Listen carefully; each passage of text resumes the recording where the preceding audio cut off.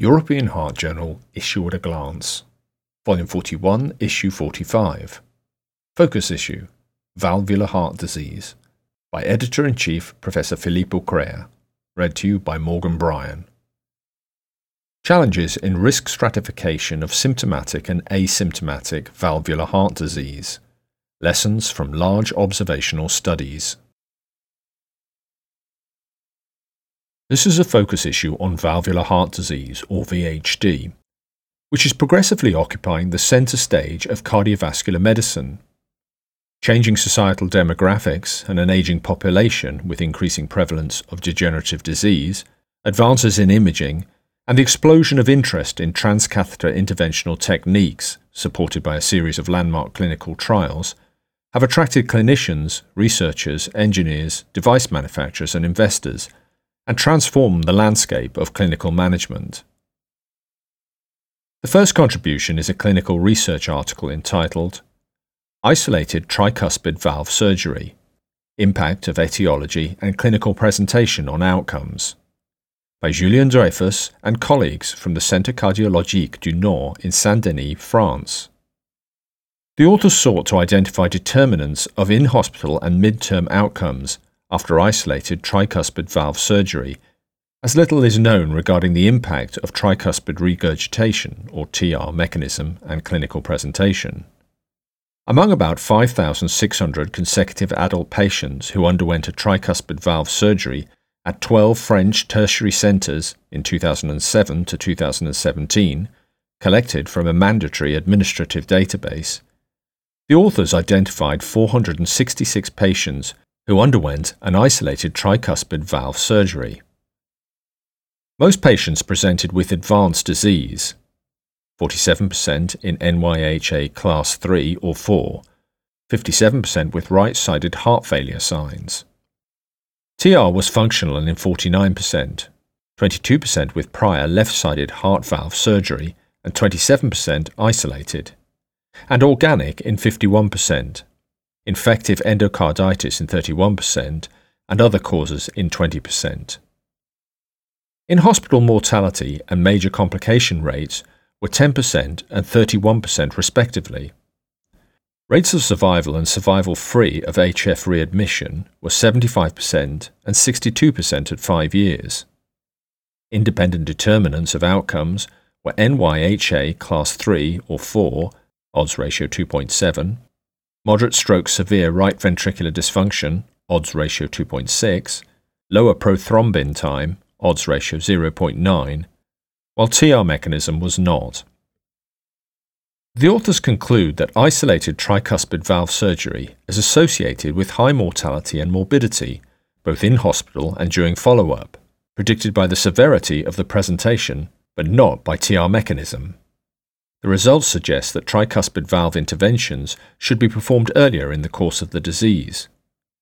The manuscript is accompanied by an editorial by Victoria Delgado and colleagues from the Leiden University Medical Center in the Netherlands. The authors note that while data on the efficacy and the durability of current transcatheter therapies are awaited, granular data such as those reported in the present article by Dreyfus et al.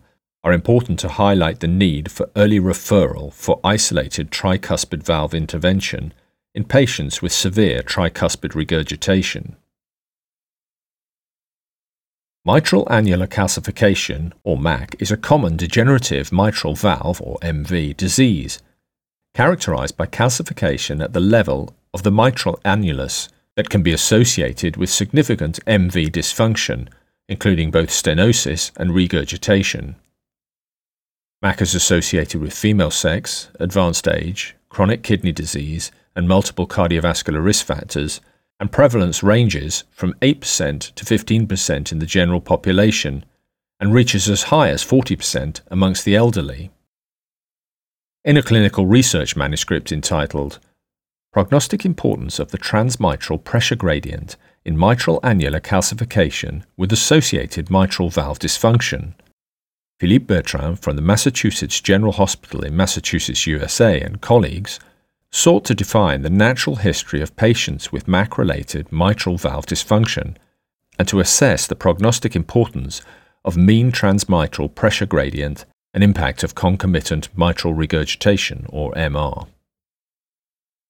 The institutional echocardiography database was examined in the period 2001 to 2019 for all patients with MAG and MG greater than or equal to 3 mm of mercury. A total of 5,754 patients were stratified by MG in low 3 to 5 mm of mercury, mid 5 to 10 mm of mercury, and high greater than or equal to 10 mm of mercury gradient.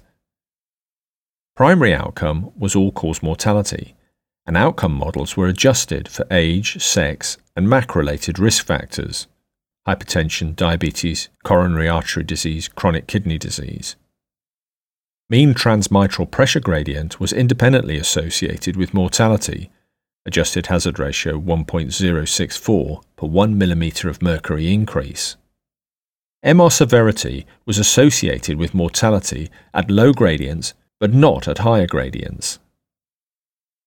Bertrand and colleagues conclude that in MAC-related mitral valve dysfunction, mean transmitral gradient is associated with increased mortality after adjustment for age, sex, and MAC-related risk factors. Concomitant MR is associated with excess mortality in low gradient ranges, but gradually loses prognostic importance in higher gradients, indicating prognostic utility of transmitral gradient in MAC regardless of MR severity. The manuscript is accompanied by an editorial by Rebecca Hahn from the Columbia University in New York, USA, who notes that any echocardiographic evidence for annular calcification may be an indication to use advanced multimodality imaging and novel biomarkers, since these new tools may be the key to unlocking the mystery of intracardiac calcification and allow for early detection and disease prevention. Cardiac myxomas usually develop in the atria and consist of an acid mucopolysaccharide-rich myxoid matrix with polygonal stromal cells scattered throughout. These human benign tumours are a valuable research model because of the rarity of cardiac tumours, their clinical presentation, and uncertain origin. In a translational research article entitled "Atrial Myxomas Arise from Multipotent Cardiac Stem Cells," Mariangela Scalesi from the Magna Grecia University in Catanzaro, Italy, and colleagues assessed whether human adult cardiac stem cells give rise to myxoma stromal cells. The authors collected and analyzed 23 myxomas for the presence of multipotent cardiac stem cells. They detected myxoma cells positive for c-KIT. Most of the c-KIT positive cells were blood lineage committed cells.